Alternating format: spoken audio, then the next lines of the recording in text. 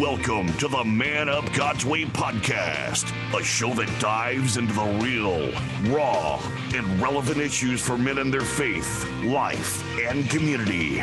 Now, your host, Jody Burkeen. All right, guys, here we are. My name is Jody Burkeen, and I am your host for the Man Up God's Way podcast, and I'm really excited today. I've got an amazing guest who is going to share his life, his story about just being a Christian comedian in a world that, number one, has lost its funny bone, and number two is looking down on Christians. And I'm excited to have Brad Stein here. Brad, welcome to the podcast, brother. Well, thanks for having me. And truly, you're a man of faith because you said you're really excited to have me. And how do you know this isn't going to be a train wreck?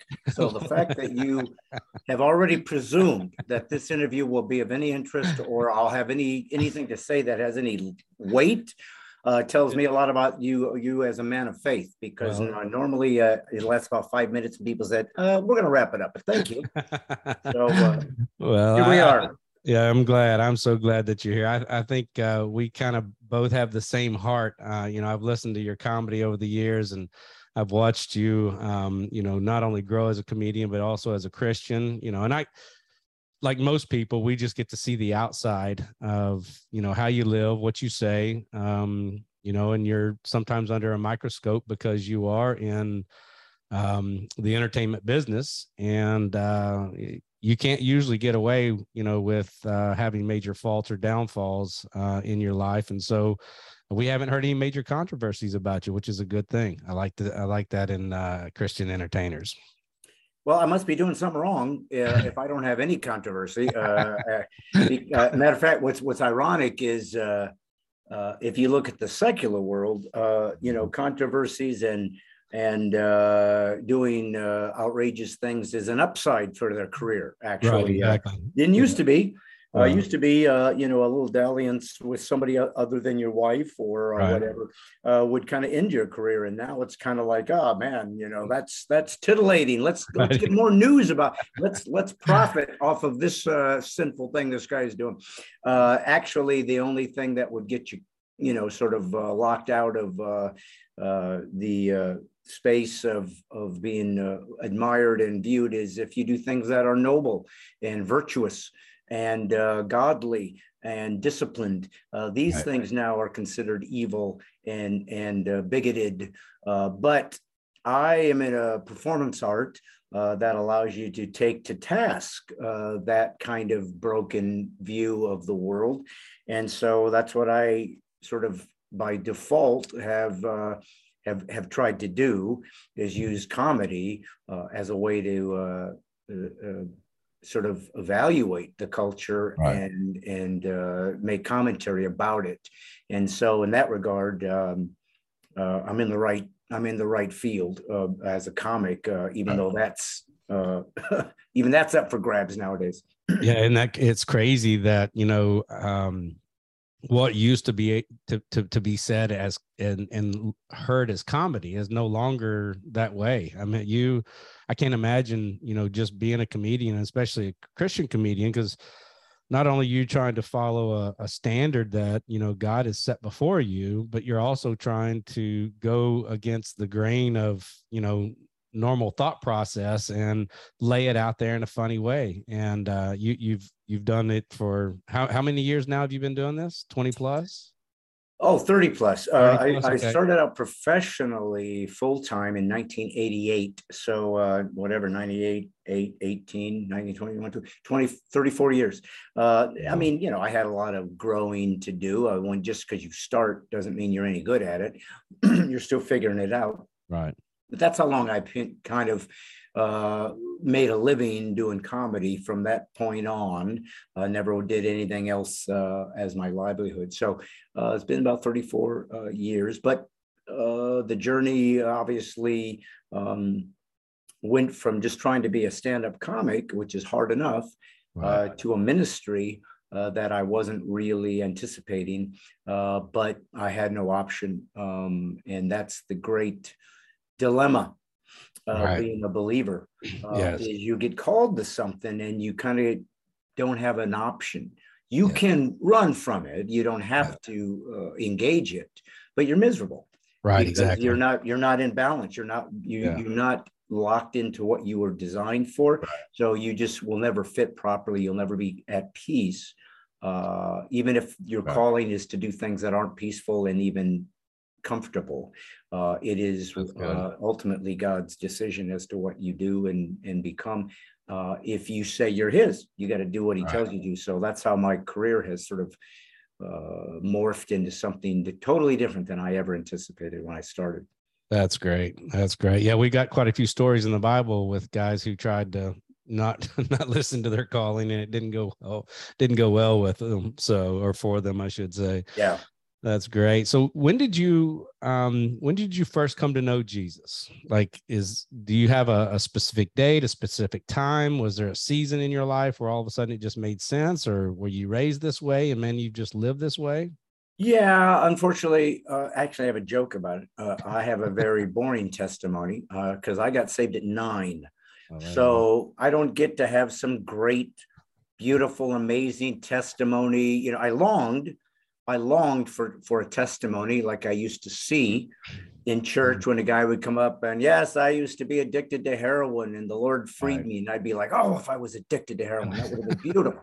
I wanted a cool one. Yeah, I was a wino in Skid Row and I slept under a car. And now look what, I don't get it. I was 9, I was in 4th grade. So, I had to manufacture a testimony. I used to have difficulty with long division, and the Lord healed me. So I didn't have much to talk about. Now, that being said, I have a very typical journey as someone who got saved very early. My testimony is more a prodigal journey, which is very typical for someone raised in the faith. Is they have that sort of moment of I think the Amish call it rumspringen or something, where they kind of let them kind of go out there for a year, and say if they're going to sow their oats or whatever, and often they come back and say, yeah, that's not what we want, but now we know. I don't know. It's funny. I often wonder if God sort of expects someone who grows up in the faith to sort of get curious and question and sort of go off into a darker space, into a prodigal journey, almost like that's part of the initiation, right? Because you go find out what you were missing, and you were missing stuff. Sin is fun. Yes, it is. Or it wouldn't be a temptation. Right. You're exactly right. If it's like, hey, let's go jump in bonfires, nobody would be tempted. Nobody would find that. Yeah, let's try that for. You're tempted by things that are enjoyable. Right. You're tempted by things that do indeed connect to your flesh in a way that's pleasurable. That's why it's a draw.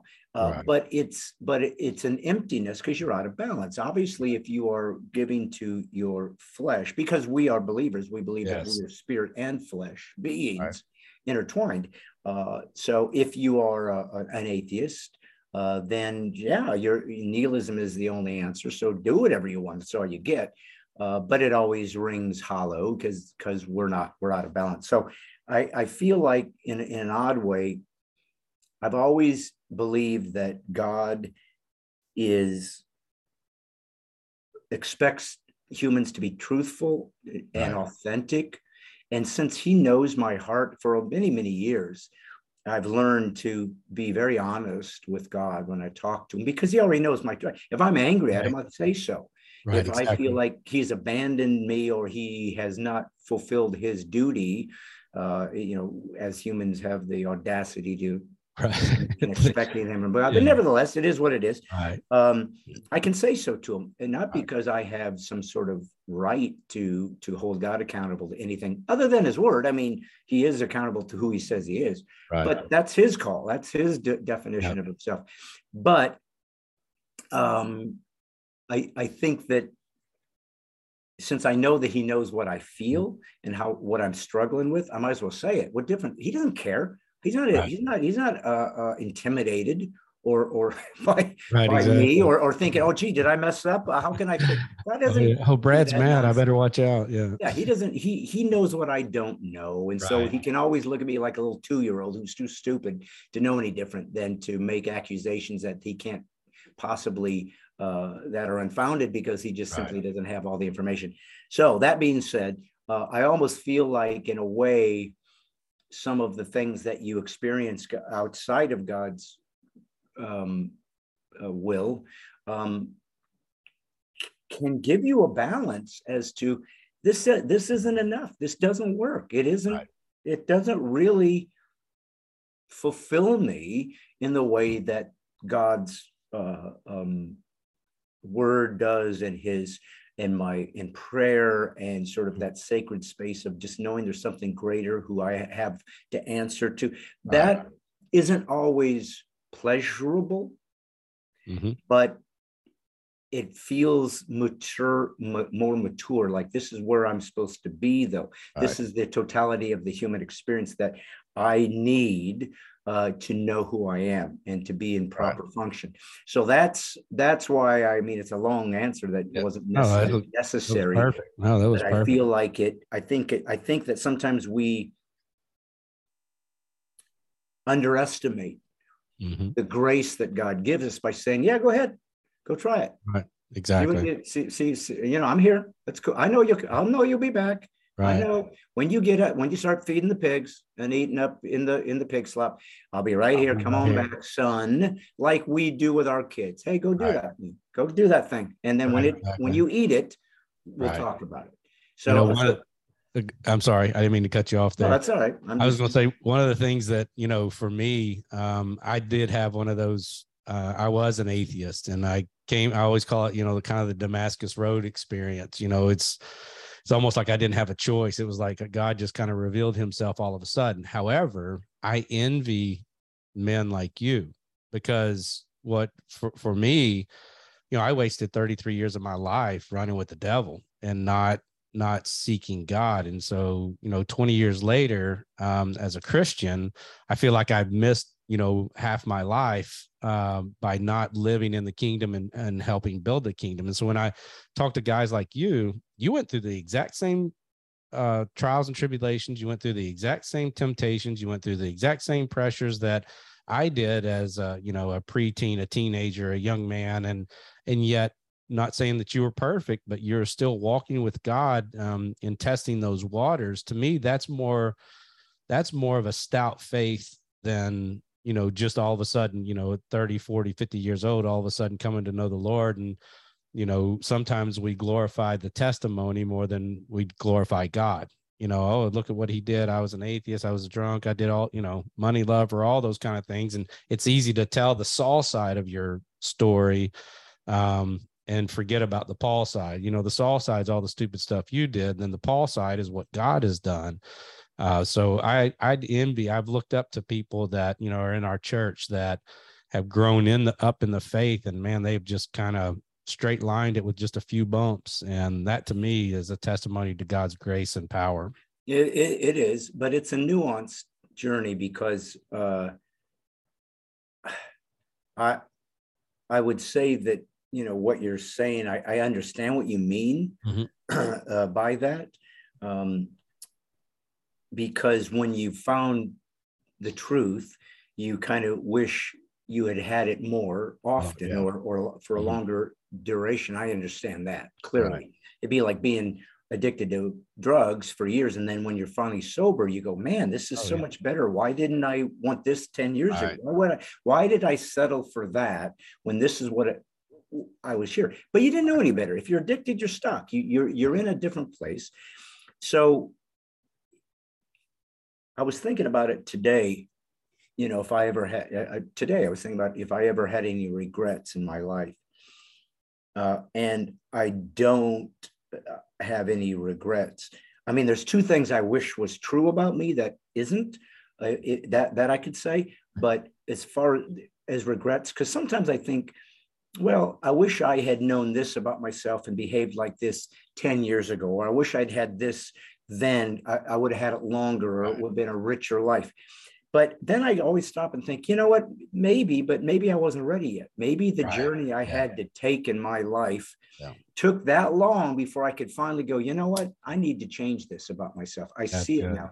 And I couldn't do it when I was 20. I had to be 45 before I could go, oh, that's just the maturity of the journey. If you're fortunate enough to live a long life, and not everybody does, and then the one thing about growing old that you can only get from growing old is perspective. That's the one thing you can't get any other way. You can't buy it. You can't earn it. You can't even experience it until you've done it.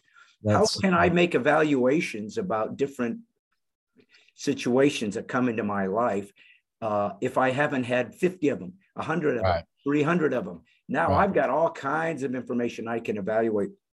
I didn't have when I was 20. So I couldn't have done it.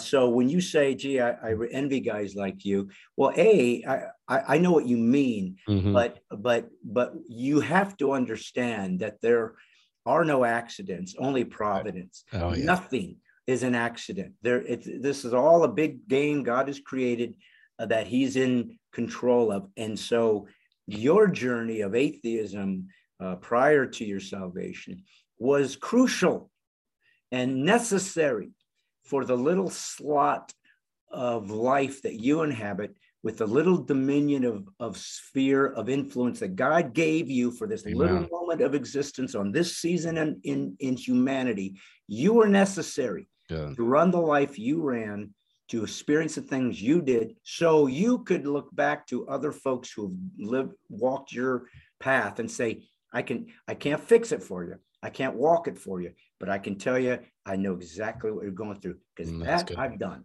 And that's something that I don't get. See, I don't get to say I was an atheist. Never was. Now, I certainly questioned a lot of things about God. I'm an intellectual.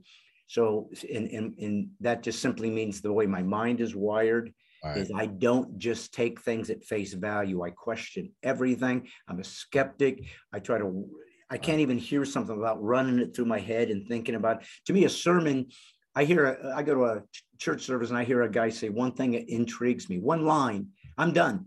I don't need any more sermon. It's like, let me think about that and let me just ruminate on that thing. That's enough. It's that sacred place that the contemplatives used to do of being taking time to be in meditation. That's good. And we fear that oftentimes in the West. We fear the word as though it's some sort of Eastern New Age thing, instead of saying, that's funny because the Bible says meditate on his word. In other words, take time to let it just seep in and be enough. Don't you? I mean, we forget that God is so deep, clearly, that sometimes he tells us something, and then 1,000 years later we go, oh, I get it. Right. Oh, totally. Yeah. Like it took that long for humans to go, oh, I see what you got. I see. That's how deep he is. It's like, I'm going to tell you this now. Why didn't you tell us this why did you only come, Jesus, back in 2,000 years ago in the, Bronze Age? Why didn't you tell people now? It's like, first off, because I had to start then, because I knew it was going to take you 2,000 years to get it. Exactly. I had to start somewhere, and if I started now, then I got to wait another 1,000 years for folks to catch up. And by the way, world's not going to be around that long. That's great. Anyways, I don't want you to. I don't want you to negate the value of your atheism, because it gave you a perspective and a life history that you can help and heal and teach others in ways I can't. Because I have a different story. I get that. I just, sometimes I look back on, I'm 53. I'll be 2 years ago. I started seminary. I've been preaching and teaching for 17 years, but it's all through me reading my Bible, me studying and all of that kind of stuff. And So the church I pastor allowed me to go to school, and literally just last night I'm in class, and I'm the oldest guy by, gosh, 25, 30 years. You know, I should be the professor sitting there, but I'm the guy here. And all of a sudden the kids were like, well, Pastor Jody, what do you think? You know, what are the, and you could just see the, you know, these 20 somethings that they haven't gone through it. They don't have the wisdom. You know, I've got a lot of gray hair here. I think it's, you know, 32 years of marriage plus the wisdom that God has given me. But it's one of those things that you can start seeing as, I wish I had what I have now, you know, back then. And I wish I could give it to them so they'll understand it. But you're right. You know, God's going to use it, and it'll be 10, 15 years later, they'll go, oh, that's what that was talking about. Well, I mean, think about what you even said about being in seminary or in university academic situation. Think about how superficial academics really are. Totally. I'm going to give you a doctorate in this thing. I'm going to give you a bachelor's of arts in this thing. What does that mean? Well, you've studied X amount of books. You memorized X amount of pieces of information. Thus, we deem you an expert on A, B, and C. Now, clearly, if you want to be a doctor and a heart surgeon or certain things, there's information you got to learn and grasp that only comes through academic study. But think about people getting honorary doctorates. What do they get that for? Because their life lived has the knowledge and the depth of wisdom that they have tried to quantify by doing a certain amount of tasks that gives you this doctoral moniker. And I say to you, no, my doctorate is I lived a life and I've done it. You know, I look at so many of these, you know, so much of the destruction of America right now is happened because the left took over the universities.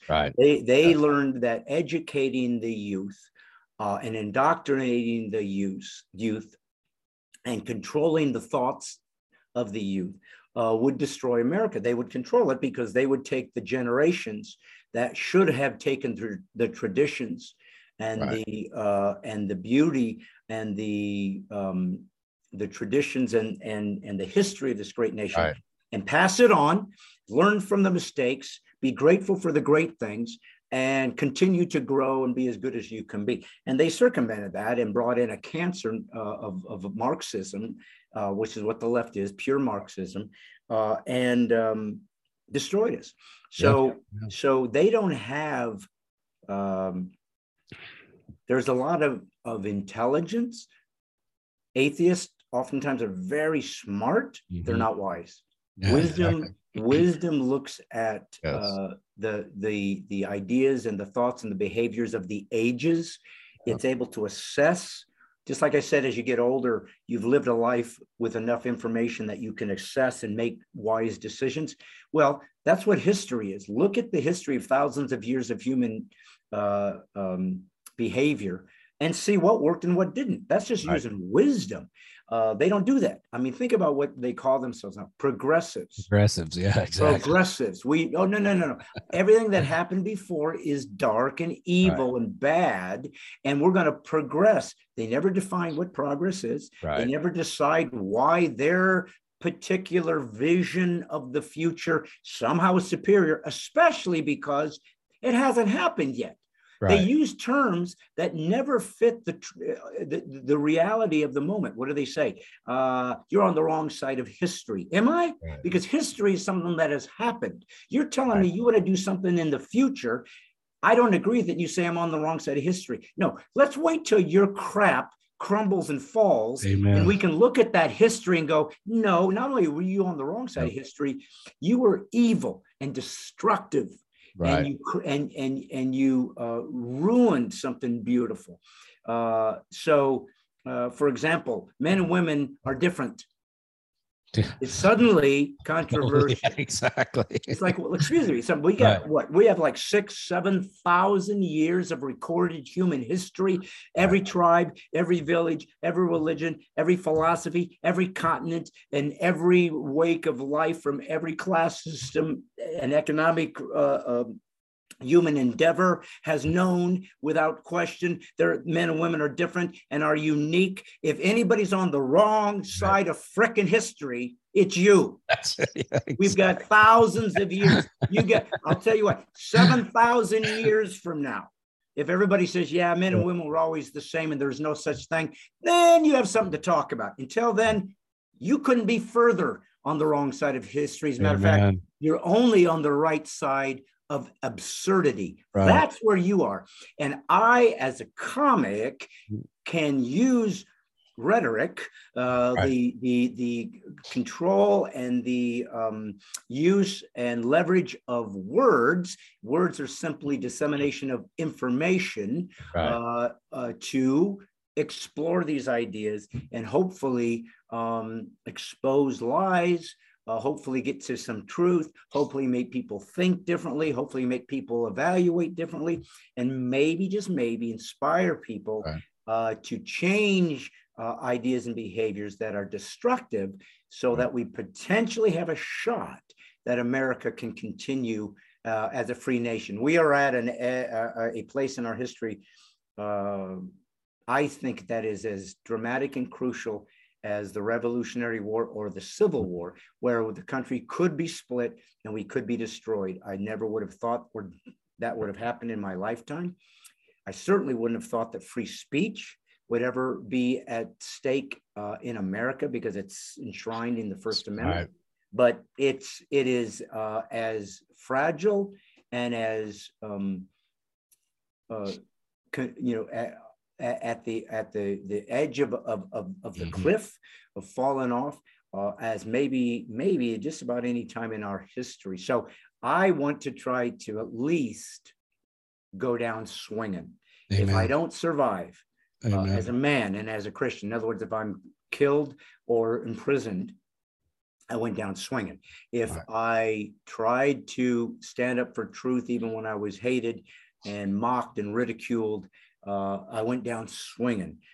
Christians are the last truth tellers on earth. We're the last ones. And we are obligated to speak the truth, because the Savior that we say we believe in said he was the truth, not a truth, not a philosophy, not a religious, not a construct to consider. He said, I am truth. And from which all truth derives. So, I'm at a place in my life where, and it's funny because I've been talking about political correctness, cultural Marxism, the destruction of free speech, religious liberties, all these things for 20-something years. And warning people what was going, because as a comic who needed words, I saw what was coming, as well as someone who studied the word and studied philosophy and tried to understand human nature and so forth. And I said to folks, this is bad. Where we're heading is bad. So we need to right the ship. So I've been talking about these ideas for a long time, and now I've gotten more fans, more people saying, "Who are you? Where have you been? Oh my gosh!" And they're looking at back catalog. I've got 6 albums out, so some of these people are looking at stuff from Put a Helmet On, which was 2003. So almost 20 years ago, saying, oh, this guy is a genius. He's talking about blah, blah, blah. It's like, dude, I was saying it 20 years ago. Right, exactly. I needed you then.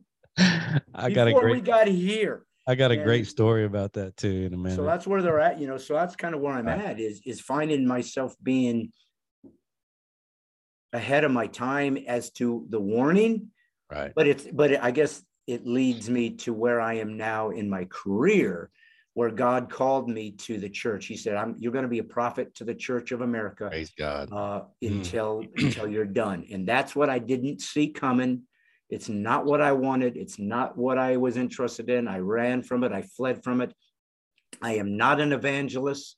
I am not here for the unsaved. I mean, I'll tell God's story, and some people I certainly hope that they believe in it. Right. It's not my call. My call is to people that go to church and think they're Christians, and I'm here to say, no, you're not. Praise God. That's how Man Up God's Way was started. I gave my life to the Lord in 2003. I remember my children were just born. I've got a 21-year-old and a 20-year-old, and then I've got twin 11-year-olds, and the older ones were just born, and we call them the bigs and the littles. The bigs were just born, and as an atheist, I remember holding them and looking in their eyes while I got them both. And all of a sudden I'm thinking, oh my gosh, their eyes are looking at me. There's this memory going into their brain through this optic nerve. And all the while that's being implanted into their head, the brain is teaching them to breathe and their blood's flowing and all this. And that was that opening for God to kind of go, they weren't born in a cesspool of algae like you think they were. Yeah. And they were created, and that opened the door. And the next thing you know, in 2003, I gave my life to the Lord. And it's one of those moments where I'm in the church. I'm brand new. I'm excited. I finally got the Bible I had never read a Bible. As a matter of fact, I'd never read a book. I grew up with Cliff Notes, and you're probably remember Cliff Notes, and they were, just little bitty thin books that you could read a whole novel or get the synopsis of a novel. And so we didn't have Google and all of that. I'm in the church, I'm standing around, and not a single person says, man, I see that you're failing here, and I want to help you here, and I want to grow here. And luckily the pastor saw that I, missed a Sunday, and then, kind of wasn't really diving into it, and he discipled me. And I saw men within 2 years. I was literally teaching, became the assistant pastor or associate pastor. Like I was being a pastor in training, basically what it was. And I'm teaching guys who claim to be Christians 10, 15, 20 years old, who just did not know the word of God. And so my point in saying all that is what you're called to do is exactly what the church needs. We've got, pulpits being used for celebrity instead of, sharing the gospel. We've got pulpits being used as motivational speeches. We've got complacent churches that aren't doing what God has called us to do, to take care of the orphans and the widows. We've given that all over to the government, and the church is no longer taking care of it. And the church needs to hear what we're allowing the world to do, because we're not speaking out. We're not sharing the gospel. We're not loving our neighbors. We're not taking care of the widows and the orphans. We're not feeding the poor. We're not giving drink to the thirsty. And that's a major problem in the church. That's why people don't want to come to church. That's why people call us hypocrites. That's why people don't, necessarily join in what we have, the hope that you and I have, not only here in this earth life, but in the next life. Our hope is in eternity in heaven. And I think the church needs to hear that more now than ever. Well, God told me there's too many churchgoers in church and not enough Christians. And so I'm like, what does that even mean? And so, but I found myself, when I would perform comedy, there were other things I wanted to say in the midst of that. That wasn't funny. It was deep, and it was poignant, and it was dangerous. And so I go, what is going on? And I couldn't not say it. Right. I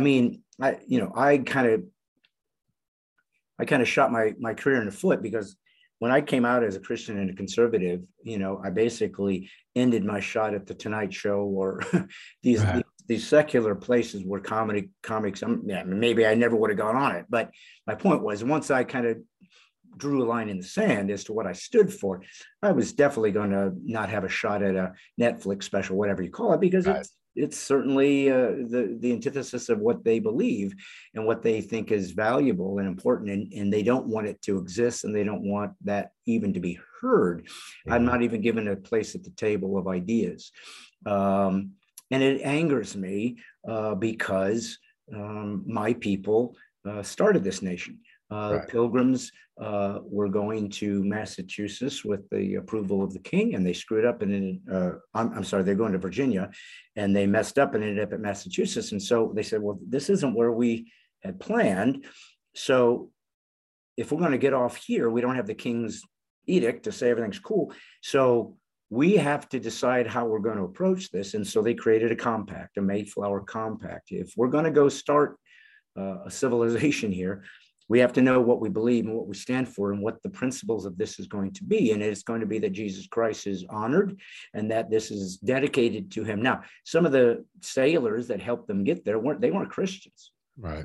And they said, you don't have to be a Christian, but you have to honor the way we're going to do things. If you're going to be part of this, you have to sign this thing, this is the DNA that we're going to establish of this nation. Obviously had no idea what was going to be created with the United States. So to me, that's my people. And I've always struggled with anger, and I've had to come to grips with it over the years, is that there is definitely broken, inappropriate anger that's out of control. Right. That's rage. Right. That is out of balance, violent, and without restraint. But the Bible says to be angry. Right. And sin not. And sin not, yeah. And exactly. So it's like, well, what does that even mean? But what I do love is that what it does mean is you can be angry. Right. It's okay. It's a man thing. But when it's done with virtue, it's called righteous indignation. Right. And so there's this beautiful term and this beautiful sacred space of anger where the warrior man unsheaths his sword. Amen. And states, I will fight for justice and truth and righteousness against the demons that are coming to destroy the beauty and the sacred that God has created. So I'm allowed and given permission and expected to defend that territory. And so I'm trying to learn how to do that on my podcast. It's easy for folks to, because I'm a Christian and conservative, to jump on board and say, hey, I'm a Christian conservative, so let's all get together and laugh about people that aren't like us, and let's all tell each other how great we are with our perspective. And hey, don't worry, we got the Second Amendment. And everybody laughs. Yeah, let's build a compound. Yeah. And they all act like that's some sort of frivolous concept. It's like, let me explain something to you. The Second Amendment was indeed created so that men could defend themselves against a totalitarian government. But I don't want it to be bloodshed. Obviously, we've had that on American soil. We'd certainly love to avoid it. But a militia is specifically drawn out in the Second Amendment. And so I said to people on my podcast, what if we were to create a militia of the mind? What if we tried to first reason with people? What if we tried first to show truth, reality? What if we first tried to explore what has happened and what failed and what works? And let's try to first see if we can find some common ground and learn to agree to disagree agreeably. Let's see if our militia can start with some civility. Now, it may not. It may not be able to. If I'm being attacked and they're trying to kill me and rape my daughter and shoot my kids, violent, I'm going to have to defend myself. I'm allowed that. Christianity has always allowed for the defense of the innocent. We're not allowed a offensive war. We're not allowed to say, oh, you don't think like us, we're going to go kill you. We're not given that permission. Some religions are. We're not, but we are allowed to defend ourselves against those who would try to harm us. So that's the difficult balance that I'm trying to figure out in America. I do not worship the United States of America. I worship God, but I'm grateful for this nation, and I'm going to defend it because it's the territory I was given. If I was in China right now, you and me would be having a different conversation. If we were in North Korea, we'd be having this conversation in a closet. Right, exactly. Not on the internet, not recorded, whispering. Now, does that mean that they're not good Christians? And by not standing up and saying, I'm Christians and forget all you people, I don't care what you, they immediately are executed.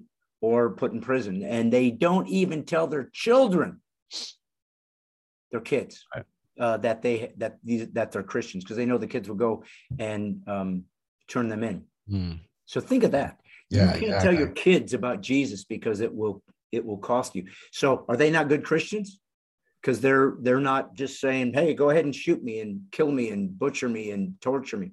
They're doing the best they can under the particular territory these poor folks have been given. Well, I was born in the United States, the greatest nation in human history, the freest nation in human history, the most equitable nation in human history, the most free in human history. Amen.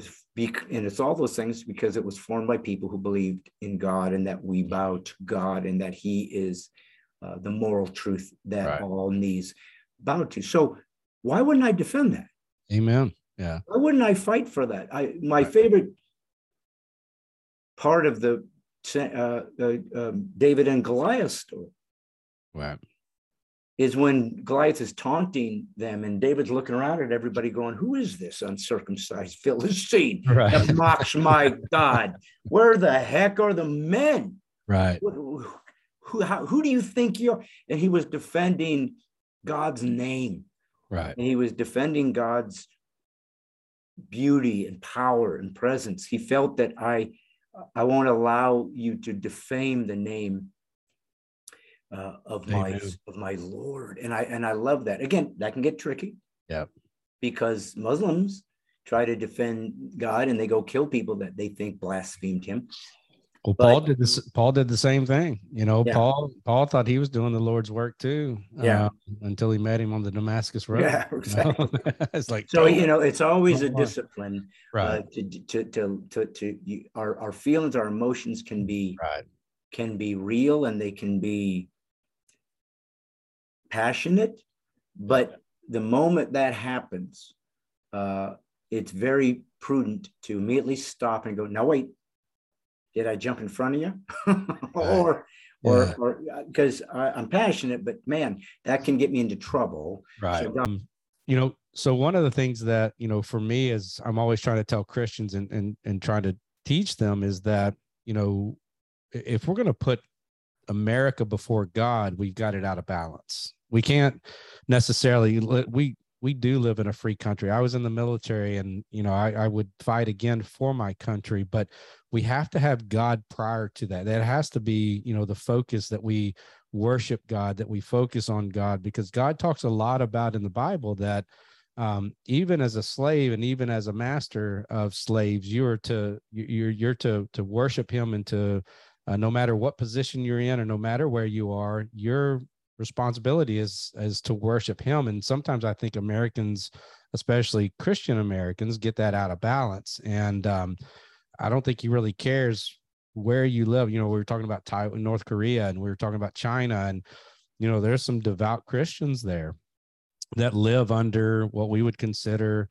authoritative rule and don't have a voice, and yet he still wants them to be the people that he's called them to be, those who love him with all their heart, soul, and mind, and that they love others as well. And I think Christians a lot of times get that backwards, especially during political season, and that really messes people up. So what are your thoughts there? Well, it's true, and it's what I've come to realize is that a lot of the angst that Christians are going through right now in America, when they see rights being stripped away, when they see religious liberties being under attack, when they see even their very faith being questioned and being maligned as bigotry and hatred and intolerance and this and that, they feel as though an anomaly has taken place, that somehow the enemy has got in, and he's trying to attack this the way that it's supposed to be for Christians in a society. And so we need to fight back so we can retrieve what God has ordained for America to be, and that is always free with our religious liberties and whatsoever. And when I began to contemplate that, I realized that the hope and the trust and the faith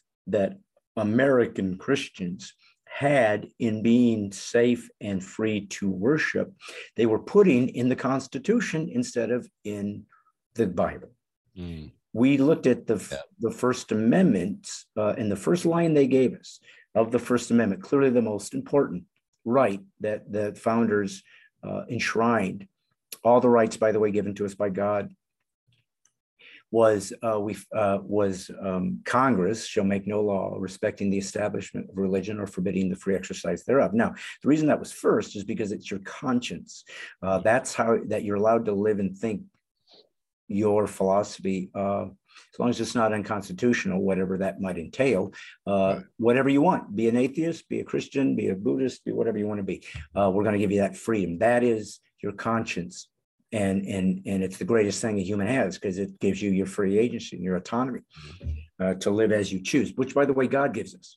Right. God gives us so much freedom that you can deny he exists and choose to go to hell when he doesn't want you to, because that's how much freedom, that's how dangerous freedom is. Right. You can abuse it and you can use it to kill yourself. Yep. So what I've learned is that we accidentally, and it's the great double-edged sword that we were warned about in the Bible, which is riches. We're the richest nation on earth, freest nation on earth. The whole middle class didn't used to exist throughout human history. There's usually the poor people and the rich people. This middle class thing is new.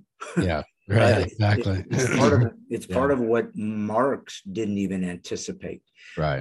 That there'd be this sort of comfort class of people saying, I'll never be as rich as that guy, but I'm not going to be poor. I'm going to eat, going to have a roof over my head, going to have a car, I'm going to be rich compared to what most of the world is or has been historically.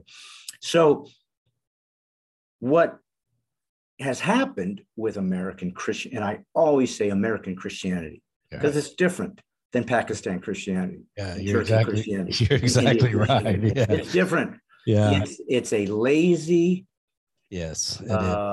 cowardly, feminine Christianity. It expects to be treated with kid gloves and safe, and it never asks anything of you. It's funny you say that, because one of I do a lot of conferences, and kind of the opening line is I always ask the guys if they ask their wives for their testicles to be able to come to this conference, because you always look around the church and the guys are either sitting there or he's not there with their wives, and they're usually running the household. And so you do have a very feminine church that's not, standing up for the sake of God. Not that women don't. Thank God the women have done what they've done. It's kept the church together as much as it has. But man, we need men to get back involved in those things, because you're right. We are going into a battle, and it is a spiritual battle that we're fighting. And we need warriors to be able to do that. And right now we don't have that. Well, there's a handful out there. Exactly. As I go through the country, I've been in all 50 states, and let me give you an example. And this, I'm guessing, based on our conversation and the things you've said, that I have a good vibe for the DNA of the people that listen to your podcast. So we're probably pretty like-minded. So this isn't going to necessarily be as revolutionary as maybe or dangerous statement as it might be in another scenario. But like I told you before, I find myself, my career actually getting more robust and more people interested in me than maybe ever before, because they didn't know that I did more than just comedy. Right. They didn't understand that I was being called to something much, much deeper and more substantive than just laughs. The comedy is just the package it comes in. I was called to the church as a communicator. That's my gift, is communication. I laymanized big ideas to make them palatable and understandable to the average layman. But when a church is interested in me, and not everybody is, because I I scare some people. Right. Nowadays, I know everything I need to know. I don't have to know the pastor. I don't have to know the elders. I don't have to know their denomination. I don't have to know the theology. I can ask one question now, and I know who they are. You know what that is? What's that? What did you do for Corona? Huh. That's good. So I'll ask. That's really good. Yeah. And that answer tells me everything about their DNA, about their courage or non-courage. And most importantly, let me get this very, very clear. Right. Again, I don't know who's listening to this, and this is a sensitive topic for a lot of folks, because they feel as though if their decision as to how they engaged it was different, that somehow you're attacking them or their integrity or whatever. And I'm not necessarily. Right. I could be. Yeah. I could be, but that would be more an indictment on your character or lack thereof than it is me making some sort of self-righteous claim that my perspective is superior to you. So let me tell you what I mean.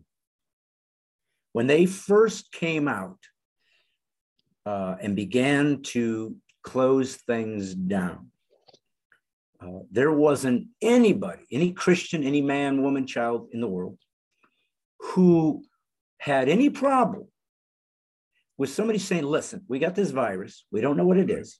It might be manufactured from a lab. It might be some crazy thing. We're not quite sure. So here's the deal. We're going to spend like 2 weeks just laying low, staying home, just so we can get a lay of the land, see what we're dealing with, so we know how to progress. There's nobody that didn't say, okay, right, we got something crazy out there. We got a potential black plague. Yeah, let's stay home for a couple of weeks so we understand how to best move forward with this particular issue, because we're trying to be prudent and wise. Okay, no problem. I'll shut my church down as a good citizen for a week, for 2 weeks. And then we'll get back into the game. And suddenly, and I don't have to go into it, we all lived it. Suddenly, you got to shut your business down. You don't get to work. What? I want you to wear that mask. Matter of fact, if you don't, you're a bad citizen and you're killing people. Wait, what? See this vaccine that doesn't work? You have to take it or I'm firing you. What? Yeah. And by the way, you can't even go to work. Oh, yeah. You can sit there in the midst of these folks and protect them. But now you're no longer a hero because you didn't take this vaccine. That doesn't work, by the way. Right. In human history, everybody's like, oh, well, wait, what's wrong with you guys? We took the polio vaccine. That's true. You know why? It worked. Right. Exactly. You know how many people got polio after they took the vaccine? Nobody. Right. You know how many people got corona after they took the vaccine? Virtually everybody.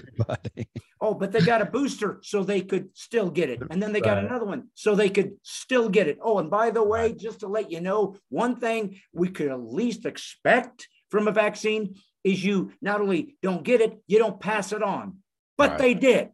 Right, exactly. So you're telling me that making me take this crazy crap that's giving strokes and heart disease to teenagers, and that I can't work if I don't take this, and I still am going to get it, and I'm still going to deliver it, which is exactly the same as if I didn't take it, but I'm the crazy one. Right, exactly. Yeah, you know, it's funny. I've never had a flu shot, and me neither. I've never had the flu, and I just got COVID about 3 weeks ago. I didn't obviously take the vaccine either, and that's one of the things that really broke my heart. And I was going to talk to you about that, how it affected your career during that few years, because you see it, people trying to jump online and do comedy's just not the same if you're not. No, I didn't even try that. That's absurd. That's good. I will say this about it, but let me wrap up. Okay. Yeah. Corona thing, just because I don't want.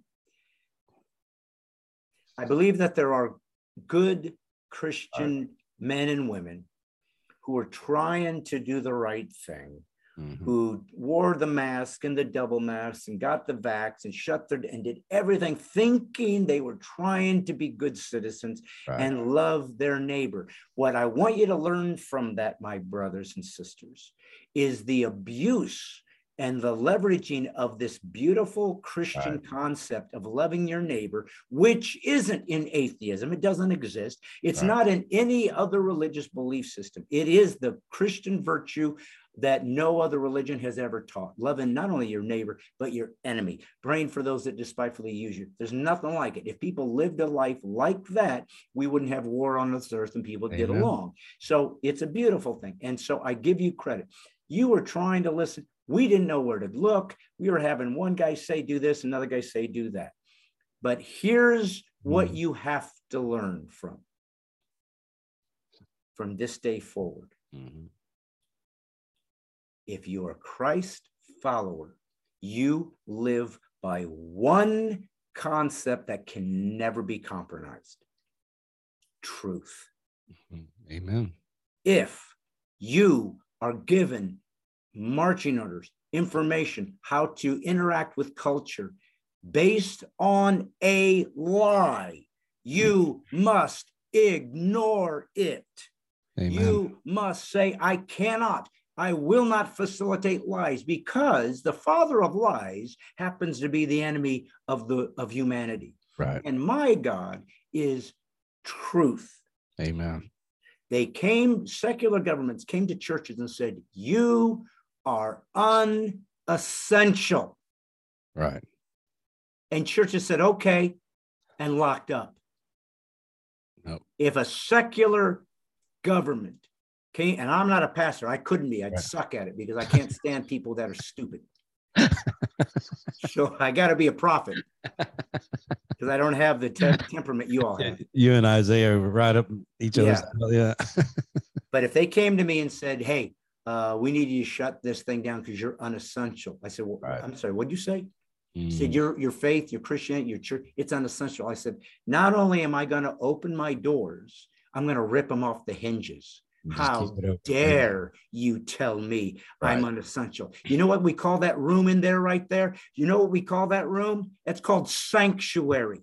You know what people need right now? Sanctuary. Not only am I essential, I'm the single most essential component to the world, a place of hope. You will never tell me I'm unessential. You will never blaspheme my Lord and Savior by telling me that his word and his truth is unessential, because you're demonic. And I rebuke that in Jesus' name. So no, I will not give the illusion of being a good citizen by bastardizing the Christian message of love and tenderness towards my neighbor, by living in a lie and allowing people to live in a lie and love them to hell. Not doing it. Amen. Not doing it.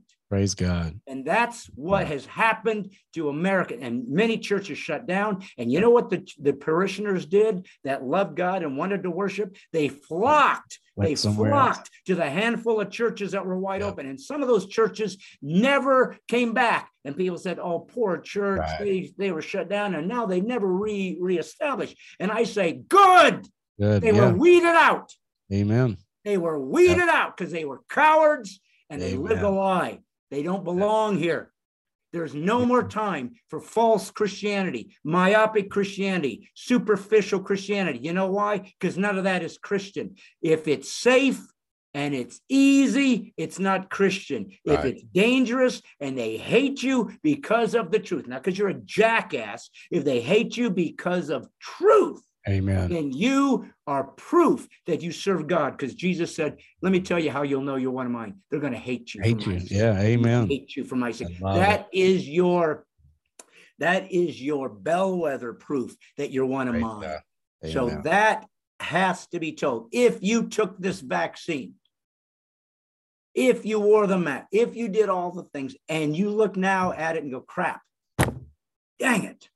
I think I was deceived. That's okay, man. It's okay, brother, sister. Say, God, my bad, my mistake. Please forgive me. I'll never do that again. Come join us. I get it. I've made plenty of mistakes in my life. Thank God for his grace. And we will give you that grace. But if you are one of these sitting there saying, no, we let the government tell us what to do. We fear death more than God's redemption, that we are going to let secular governments tell us what to do. And you're going to claim that's Christianity. That is a breaking of the Ten Commandments law that says you will not take God's name in vain. And if you try to use God's name to justify satanic, demonic ideas, it is a breaking of the commandments. You are a heretic, and you're not welcome with us. You're not one of us. And that's my message. And if you don't like that, don't bring me into your church. And guess what? I don't want to come. You're not one of mine. That's what's going on in America. I need you in my church then. Amen. That was great. That's good, Dave. And I apologize if anybody found that, but I'm telling you, God has given me a marching order and a righteous indignation as a prophet to the church to say, I need warriors. You said, what did I do? The moment that they started shutting stuff down, you know what I did, brother? I started looking to South Dakota. I started looking to Idaho. I started looking to states that I knew were not going to listen to this nonsense. I knew these were Second Amendment, gun carrying to church brothers and sisters who weren't going to play that game. They were not going to allow totalitarianism and despotism to steal their freedoms. And that's what broke my heart about Corona, was not that they were stealing our constitutional rights. It's that Americans so freely gave them away. It up. That's what I couldn't stand. So I went out and I found places. Kristi Noem was the only governor that never shut her state down. A woman had more balls than any male governor in the United States to say this ain't constitutional. I'm not doing it. Finally, DeSantis jumps in. He said, my bad. And then he became a monster. He came in and said, all right, Kristi, hold my beer. Get a little of this. And so, we saw, so you were asking about where the warriors, where the men of courage. Well, they're here. They show up now and again. And so I found like-minded warriors. Amen. There you go. Who knew that they needed an assistance with what they stood for. It's what I'm good at. It's my gift. I can bring laughter and then some insight, some truth that inspires you, hopefully. But hey, it isn't safe. It can be irritating. It can be, but it's supposed to. That's what refining your soul is it hurts a little bit because we're cutting some crap off that needs to go. So I do men's conferences all across the nation. Oh, nice. I'm able to go in and do stuff that the pastor can't. And that's kind of where you are, like I can say the things that bring the guys to a realization that, holy cow, I am not a godly man. I am not a godly husband. I'm a crappy godly father. And, it's almost like where I take the hand grenade, throw it in the church and let the pastor clean it up after I get done. In a good way, because what it does is I always relate it to boot camp. Like the sole job of a drill sergeant is to make sure that he gets you to a place to where you have nobody to look up to other than him. Like he's trying to get you in a place of understanding what the chain of command is, what orders are, and he has to break you down in order to do that in most cases. And finally, when you're on rock bottom and you've got nowhere else to look, you look up and see him, and he's like, all right, I'm here to pick you up. Because when he says duck, you're not going, well, how come? Why? You're dead at that point the second you ask a question. And I think that's sometimes, where you're going to be able to go into churches and to be able to, you're going to be able to not only bring in the truth, but show them in a way that is funny, is truthful, and it's something that the pastor can't necessarily do. We shut down for 4 weeks. After that, we opened up. After that, I told my elders, I said, I will never shut down again. Like in the very beginning, it was like, okay, I've never been through a pandemic. I don't know what the Black Plague looks like, but, as I started studying that, I realized, the church and the monks and the priests and everybody, they were the ones taking care of everybody sick. And I'm thinking, what are we doing holed up here? It's just recently that some of these churches are even trying to come back. And and it's what I said to you, though, is that I agree with you. It was unprecedented. We didn't know what we were dealing with. So we all were a little taken off guard because right. we had never been asked to shut everything down. And we've had Spanish flus, and Right. we've had all these other things that happen. They've never asked us to do this thing. But then I saw something I'd never seen in human history. I saw 3 different ideologies come together as one. Right. Okay. So you have atheistic driven state control in the communist states, right? North Korea's, China's, who created the virus, by the way, and probably used it to weaponize to try to take control over the world because they're trying to take over the world. We saw those communist states who's worship the state, right, bow their knee and say, what do we need to do? We'll shut down. We saw theocracies, right, the Islamic states, who only serve Allah, right, bow their knee and shut down. Then we had free market societies and cultures like ours who have these freedoms, have these autonomies, bow their knee. Right. So for the first time in human history that I'm aware of, true, yeah, we watched every philosophy that are antithetical bow the knee to the same God. And I said, I have seen the end of the world. This is what one world government looks like. It really is possible now. Yes, exactly. We can talk to each other in real time. I'm talking to you right now. You're in Missouri. I'm in Tennessee. I can make a phone call on this phone and call the North Pole. Right, exactly. And in real time, talk to them. We have that capability now that everybody can be on the same page, have the same marching orders, be told the same thing, fear the same thing. So we didn't know what we were doing. And people like you, my pastor, did the same thing. They started looking at the evidence going, look, something doesn't add up here. We're not going to do this. This is not right. And they took all the heat.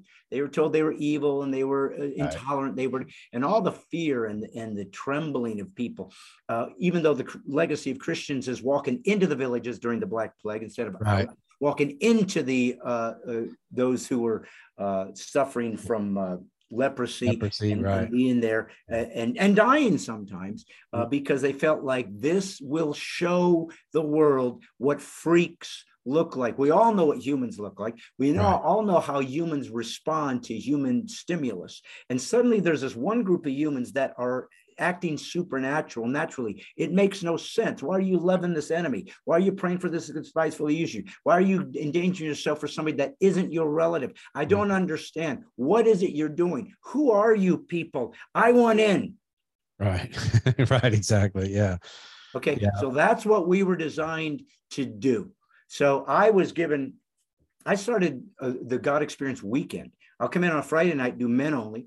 Saturday night comedy, bring your friends. Sunday service, teach, inspire. Sunday night apologetics show to prove that God exists. That's what I'm doing. I got another guy who's an opera singer. We created a show called The Spirit of America, where he sings and talks about being an immigrant to America. And I talk about our history and why this is the greatest nation on earth, and we're going to lose it if we don't fight. I work with Rick Green out of Texas, who has Patriot Academy, teaches the youth about conservative values and Christian values and the Christian heritage. He works with wall builders, David Bartons, and him and I do a show called the Comedy and Constitution Show. We also do some stuff with Kirk Cameron. And then I do show. So my entire life has turned into a ministry to defend God first, tell his story first, and go to the church first and say this: the days of coming to Christ like this, bow your head, close your eyes, nobody's looking. If you want to accept the greatest gift in human history, raise your hand, but don't worry, because we don't want to embarrass you.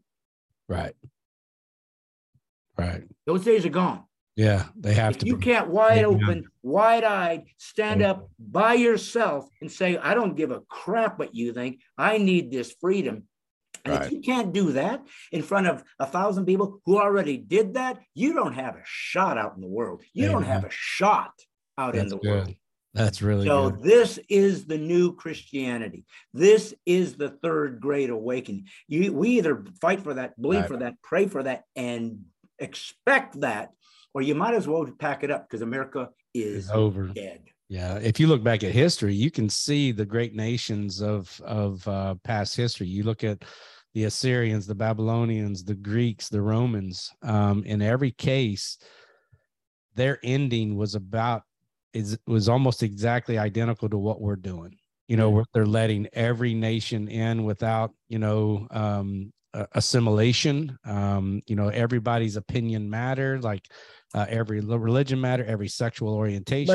But the Bible has already described that. You're exactly right. If you let people in who do not respect your culture, your civilization, and do not assimilate, you don't forget your heritage or your ethnicity. You honor it. Sure, this country was built on immigrants, and it wouldn't have been great without them. But every one of those immigrants came here to say, "I want to become one of you." Not, "I'm going to just build my version of my crappy country here because you actually have a place where I can do that." No, you became one of us. You know what the Bible says? A house divided falls. So if you aren't of one mind, you don't have all the same tastes and flavors.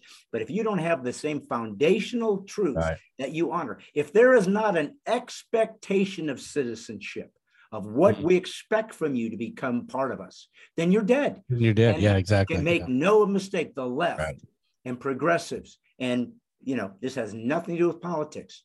The Democratic Party has embraced that. I'm simply giving you historical reality. They have taken on that mantle. They are dismantling America. They are letting an invasion into this nation that is not take care of the stranger and the poor and the meek. That has nothing to do with it. I can prove it.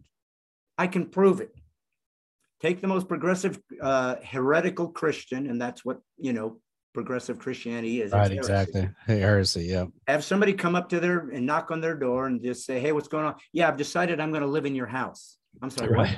"Yeah, me and my wife are going to take your master bedroom. My kids are going to take your kids' room. You're going to subsidize it. You're going to pay for my food. You're going to pay for my lodging. And then in about 4 or 5 years, you're going to give me your house and you're going to go find another one." Why is that? Because your house is better than mine.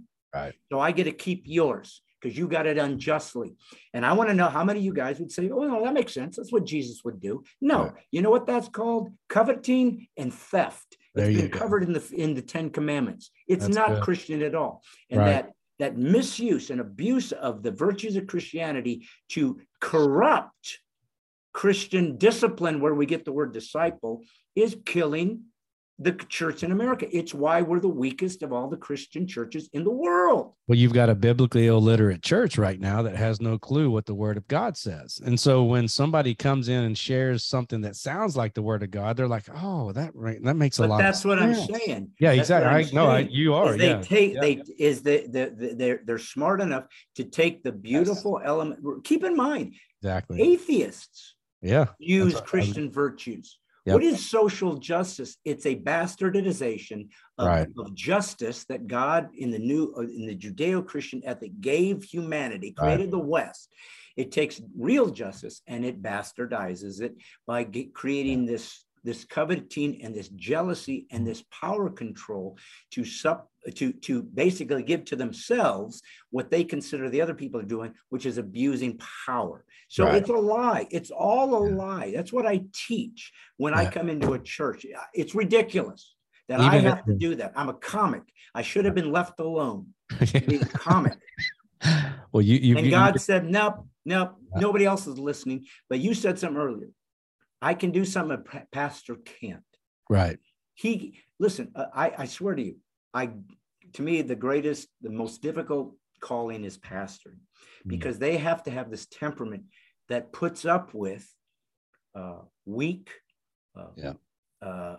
people who don't want to study, don't want to grow, don't want to participate, don't want to give, but they want everybody to give them. So, and this guy has to be kind to them and walk them through and whatever. And so guess what? I wasn't called to be a pastor because I wouldn't put up with that. Well, guess what? They need a guy to do that. Yeah. I'm not it. Right. I come in as a prophet, eating bugs, wearing camel's hair, saying, boom. Yeah. And then it changes some folks. It opens up some things. And then the pastor comes behind me, sweeping everything up, going, I don't know what that was. I have no idea what that was all about. But anyways, anybody that needs some direction now with this new concept, I'll be happy to walk you through it. But he needed me. Mm-hmm. Exactly. Yeah. come in and sort of shake some things up so that he could sort of rebuild at a higher level, at a more mature level, the next phase of his ministry that God is running for him. That's why God broke things apart and said, you are a body, many members, one body. Don't think that one part of the body is less important. Right. We have parts we don't talk about, our colons a lot. Guess what? I need it really bad. Really bad. Do I need my colon? We don't want to talk about it. And it's just as necessary, maybe more so than your little finger. So that's my point. God said, I'm going to, everybody's important, but you'll have different roles. Right. And the reason I broke it up is because if everybody had everything, you'd go alone. I created a world where you have to be in community. You will need each other because you all have a piece of the puzzle. Right. And that's what forces us to come into communion and be a church, one body, trying to work in significance, to leave a legacy before we head on. And by the way, God wins every time. And the moment we close our eyes on this earth and we enter into eternity, we're done.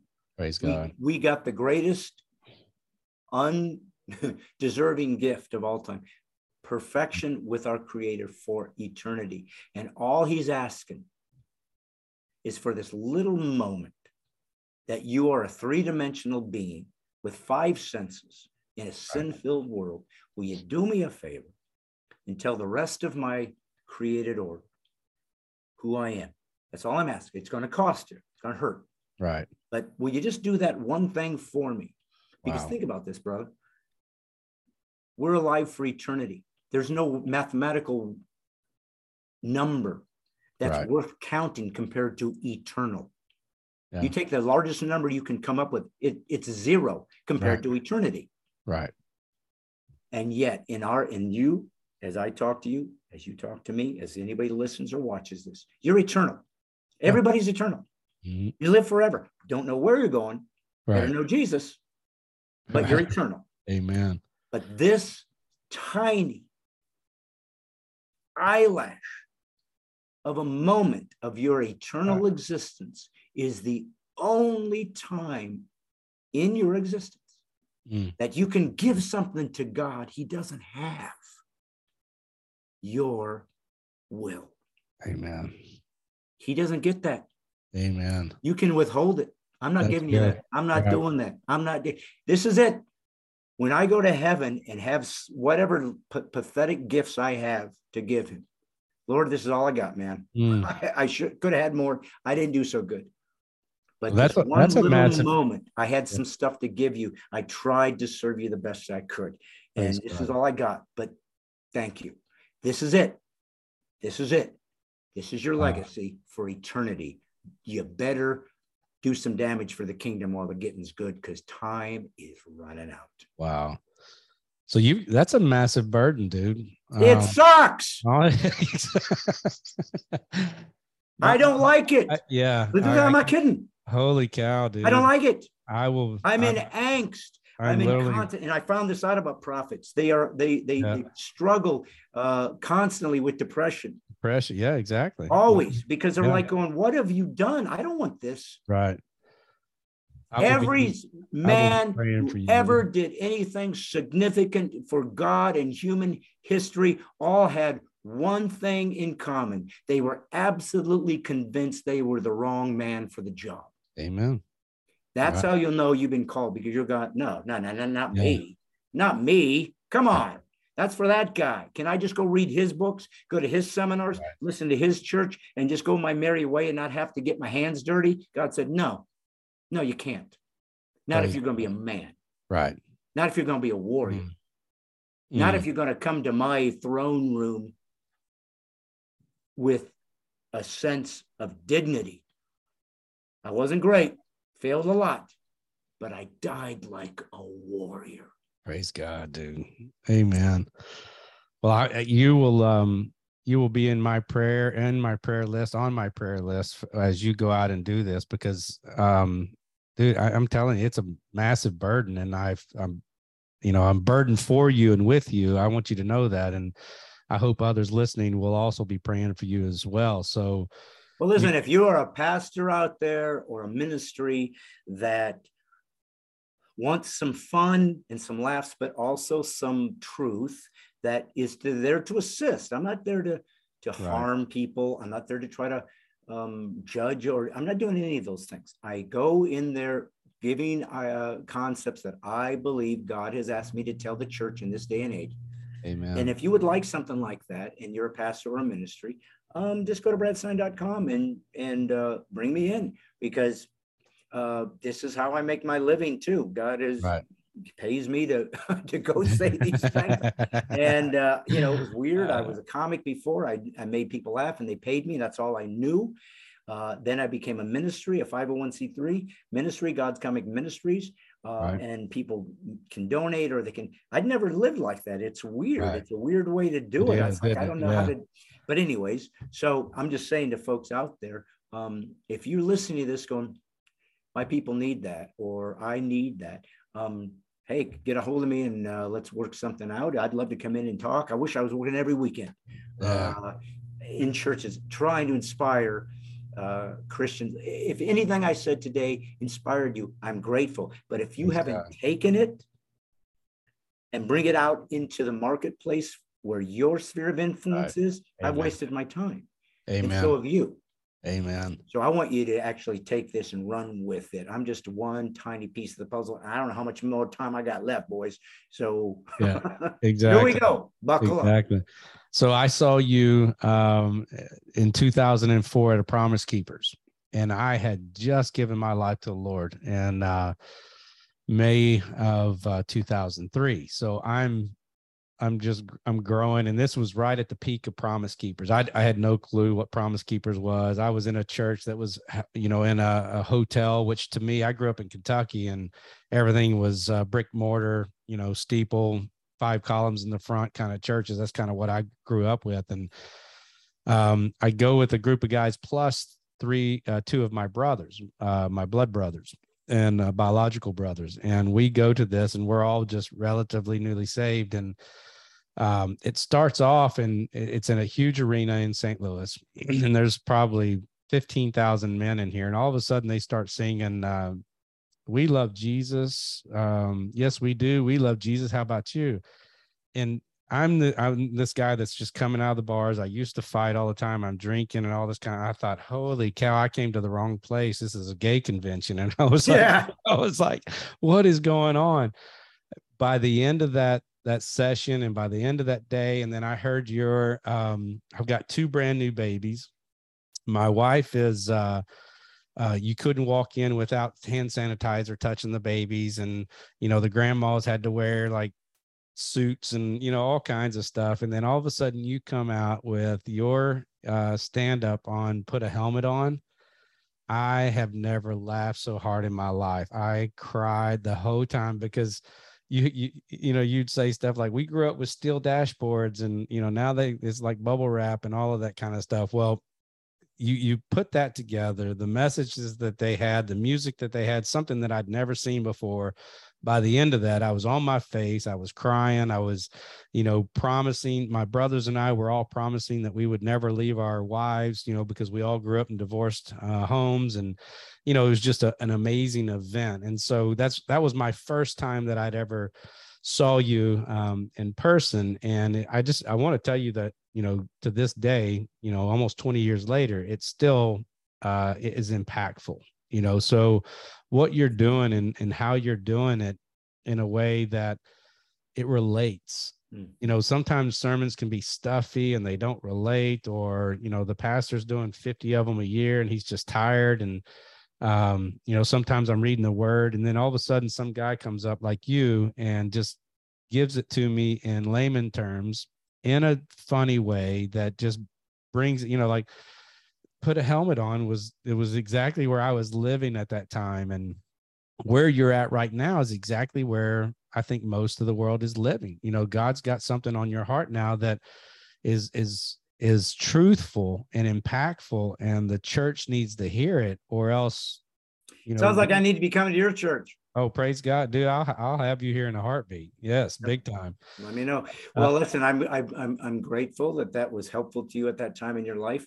But as you know now, being in ministry this long, Right. all you do is say what you believe you're supposed to say. Amen. And who it impacts isn't really your responsibility. Your Right. responsibility is to do what you're told.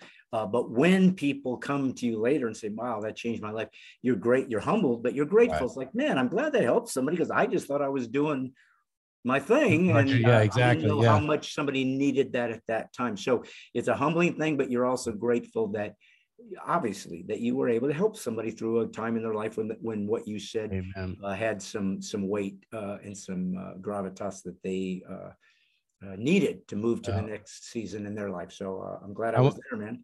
I want to encourage you as you go out with this message that is very heavy, that is very bold, and I know very burdensome just in our conversation here. I want to encourage you to remember that, like, don't worry about the message, worry about the, and let me rephrase it. Don't worry about the impact, but worry about the message, because that message is going to be so impactful that people will remember it for years. And everything that you're doing, I mean, I'm excited for you. I'll be praying for you big time, because that's a massive message. Are you still doing the Unapologetics tour? Is that?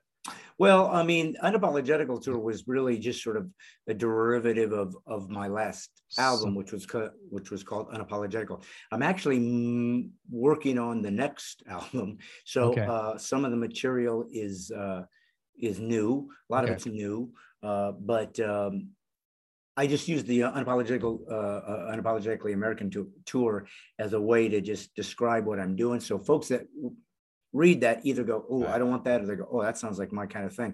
And I'm just using it like that. But I'm always working on the next material. It's hard. Comedy's hard. It takes a lot of time to find an hour's worth of material that's funny. So that's what I'm doing now. But anybody that sees me or brings me in, and I got churches that'll bring me in, obviously, even up until next year, we'll see some new material being worked out, as well as, like I said, the other things that God has me say while I'm there. So, I mean, like I said, it's hard and it's overwhelming at times, but also I can't not do it. So it just tells me that's what the anointing is. So, okay, then I'll just do it. Exactly. Yeah. I always tell people, like, they're like, well, how did you end up becoming a pastor? And I was like, I was called. Like, there's no other way of describing it. It's not something I desired. It's not something I would wish on my worst enemy, but I couldn't imagine not doing it and defending God in the same time, and him just making me miserable for not doing it. So I get what you're saying. So if people want to, like, do you look for a specific size of a building, No. seats, anything like that? No, okay. I even created a show called No Church Too Small. And I did that a few years ago, because I would go into some churches that were smaller, and they go, oh, I can't believe you'd come to our little church in the middle of nowhere. And it almost like they were apologizing or embarrassed that I would lower myself. And I remember feeling dirty in a way internally, because I'm going, why wouldn't I come to you? I mean, you're just Christian people doing your thing, and so am I. Why would you put me in that category that you're beneath me? It's like, that's about the last thing it is. And here's the thing. If I never walked into Joel Osteen's church again, he's not closing the doors. Right. He's gonna survive financially. Yeah, exactly. But there's these little guys out in the outskirts of the Ozarks, in their little church, or in Idaho or whatever, who don't have any money or a lot. They don't have a lot of discretionary funds like some churches do. And they are helping their community the best they can, reaching out. Bivocational pastor, more than likely. I mean, they're struggling. They need something to shout about. And guess what? Can't afford it. They just don't have any money. I can't do it. So I felt like, how can I figure out a way to help those guys? And so what happened is I'd find usually an anchor church, a church that has money set aside to bring in special guests. That becomes kind of my anchor that I can go to. And then I said, pastors out there in the outskirts that have smaller churches that don't have the same kind of financial opportunities that you do. And let's figure something out. And I worked Praise God. sliding scales with them because I Right. figured I want to help them. And you guys, well, that ain't fair. How come we have to pay full? Because you Right. got the money. That's why. Yeah, exactly. That's why Right. you're paying for it. Right. Be grateful that you're blessing these other guys so they have a shot at something. What are you talking about? That's a great idea. That, you know, so anyways, I can work with pretty much any size. Okay. I can find a fee and or love offering connect. We can work out a deal where you can sell tickets. Some churches don't want to do that. Oh, we want it to be free. It's like, it's not about you're selling the gospel. It's like saying, look, we don't have the money for this, but hey, if all of us parishioners pitch in and spend $10, $20, we can do something special. Exactly. It's not hard if you just all decide this matters and we want this and it will be valuable. And you bring your non-believing friend to a church service that I promise they have never seen before. Yeah, exactly. And that and it might show them a version of Christianity that they didn't know existed.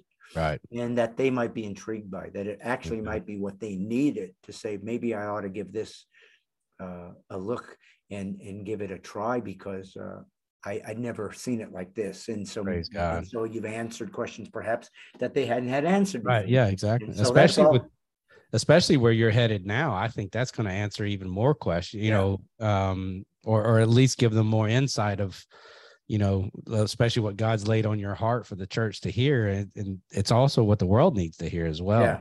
Yeah. Do you have social media that we can? I do. I'm on my podcast. It's called Brad Stein Has Issues. And it's on Facebook Live. So you can go follow me and watch me every Monday night at 7 p.m. Central Standard Time. I'm also on YouTube. I actually have a channel called Brad Stein Has Issues, and you can watch it streaming there live. I am on Instagram and Twitter, though they throttle me back. Join the club. Because I'm a Christian conservative, so they don't let me grow. But my Facebook's pretty big. But eventually it's possible that they'll take me off. Well, I can tell you we have 875,000 followers on Facebook, and they're throttling us big time. Yeah. Like anytime I put a link, I get like 10 likes. I put a stupid meme on there, I get 10,000. You know, I put a video on there, it's 5 people watching it, and it's just, you know, one thing after another. So and I'm in the same boat. So, you know, but I will let God show. I'm a tech idiot, so I don't know how to do it. But there's there's platforms like you're learning of places to place your material that you kind of control and isn't controlled by big tech, which are bigots. They simply don't, you know, they are woke and they have learned that woke is worth money. And if they play woke, they will get more money, and it allows them to do other things that aren't so virtuous, and they get away with it. Because of the fact that they placate the left. So it is what it is. It's not anything. I'm not giving you any kind of revelation. Nobody's wondering, is this really true? It's not a conspiracy. We all know now. We all know it, that this is what is really happening, that free speech does not exist in America for certain groups. So what? I could, you know, whinge about it, or I could just fight back the best I can and find a back door like God has always given us. Amen. Be wise as a serpent, harmless as a dove. So anyways, I can work with just about anybody. If you are smaller, if your budget is more limited, all I usually say is, you just help me find another guy the next night, and we'll make a little mini tour out of it, and it'll make it cost effective for me if I combine all that dough, so I can afford to live, but it'll help you too. So we'll make it happen. I'm in ministry, so I feel obligated to go to places that feel like they need me there. Then I feel like God has said, okay, go there and let's see how this pans out. Yeah, it's funny you say that, because I, you know, if a church comes to me and say, well, our budget is so-and-so, I'm like, okay, well, my fee is this, this, and this. And if a church says, well, we don't have a budget and, you know, not really sure, I'm like, well, just do a love offering. You know, that's fine. I'll come do a love offering. And those usually pay better than the fee that I've charged. So that might not. Yeah, you never know. I mean, you know, some of the smaller churches that give me more money than the bigger churches. So sometimes they do. Sometimes they're taught to give and to trust, and they end up being even more generous. And God rewards that. You know, you reap what you sow. So that's kind of where I'm at. And again, like you said, you or anyone, pray for me. Just help me figure it out. Try to do the right thing. Try to stay in the straight and narrow. Try to fight whatever the enemy would bring against me, and just hear God and try to be, try to deliver the message from him, not from me. And hopefully it does what it's intended to do until I'm done till my journey's done. I'm trying to finish the last third of my life on earth, doing damage for the kingdom. Amen. It's funny. I was just talking to my elders at our elder meeting the other day, and I did a study on above reproach. I don't know if you saw just recently, Matt Chandler down in the Village Church fell. Good and bad. He brought it up to his elders. The elders did the right thing, set him to the side, going to restore him and all of that kind of stuff. The bad, he just texted the wrong people, and he shouldn't have been doing some of that stuff. But I brought up this study about what it means to be above reproach. And it scares me, to watch these guys fall. And, one of the things that we need to do is pray for each other, because sometimes we put people up on this pedestal thinking, man, that's, I gleaned a whole lot of stuff off of Matt Chandler and the Mark Driscolls and the Ravi Zacharias and all these kind of stuff. And, I look at Brad Stein and, some of these guys, and I elevate you probably higher than you should be elevated in any given day. For sure. My point in saying that is that I will be praying for you to the point of learning that above reproach, and that and I was telling my elders, I want to be the guy that finishes well. Mm-hmm. I want that. And I need your encouragement. I need your admonishing. I need your proverbial poke in the chest to make sure I'm doing that. And that's what I'll be praying for you. I want you to finish well. Well, I appreciate that. And I can use it. And of course you as well. Well, just keep in mind, I got a lot of great inspiration from Ravi Zacharias myself. Me too. Along that light. And the only thing I can say to that is we're all sinners, saved by grace, right. Certainly. And all that does to me is prove Christianity is true. Amen. Because what Christianity promised was we're all sinners, we all fall, we're all struggling. And when people use that as, oh, you're hypocrites because you do A, B, and C, I say, no, we're consistent. We are exactly what God told us was. Exactly. What you don't understand is what you don't understand is what grace is. That's what you don't get. That's the one thing you in progressive and leftism and wokeism, you know what they have none of? They have plenty of malice. They have plenty of condemnation. They have plenty of judgment. They have no redemption, no forgiveness, no grace, no hope, no sweetness, no kindness. They have none of the most important elements of God, and that is him making up for our flaws and our failures. But keep in mind, that's good. All truth is God's truth. So even if it came out of a mouth of a man who was living with some sin, secret sin, he didn't make it untrue. No, exactly. It just was coming through a vessel that was losing his way. So the Ravi Zacharias one was the most mind-boggling to me because of the things he would say. It's like, how could you say those things and know what you were doing? It made no sense to me. But then again, that was his life to live, and he chose it. But that doesn't mean God will redeem his words, even though his lifestyle perhaps betrayed them. He still says things to us that could be life-changing and were still true. So it doesn't make the word of God less true just because it came from a sinner who was being hypocritical as he delivered it. Amen. So have I been. Yes, exactly. So have I. I'm not saying throw them out like a baby with the bathwater.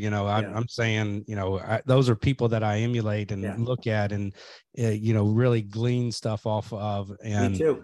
I want, for me personally, I want to be able to say, well, I finished the best I could, and they can say the same thing. That's where Christians, you're right. We have to have grace. We have to have forgiveness. We have to have understanding and mercy and love and kindness. And for those who are seeking repentance and redemption. Exactly. For those who say, man, I'm so sorry. How can I move forward? Okay. Let's roll, brother. Let's do it. 7 times 70. That's one thing. But there are those who've lost their way, and they may never find redemption because they don't repent, but that's between them and God. Anyways, but hey, man, I appreciate you having me on. I hope it was helpful, and dude, I hope something that was said that was of value to somebody. And let's figure out a way to get out into your church one of these days. Praise God, Brad. I thank you so much for taking your time. It is a blessing. We will be praying for you. I can't wait to see you in person one day and hug your neck. And I'll be praying for this new tour and the burden that God has placed on your life, man. It's great. I'm excited for you. So God bless you, brother. You enjoy your Labor Day weekend, and I'll be praying for you. God bless you. Appreciate it. You take it easy, brother.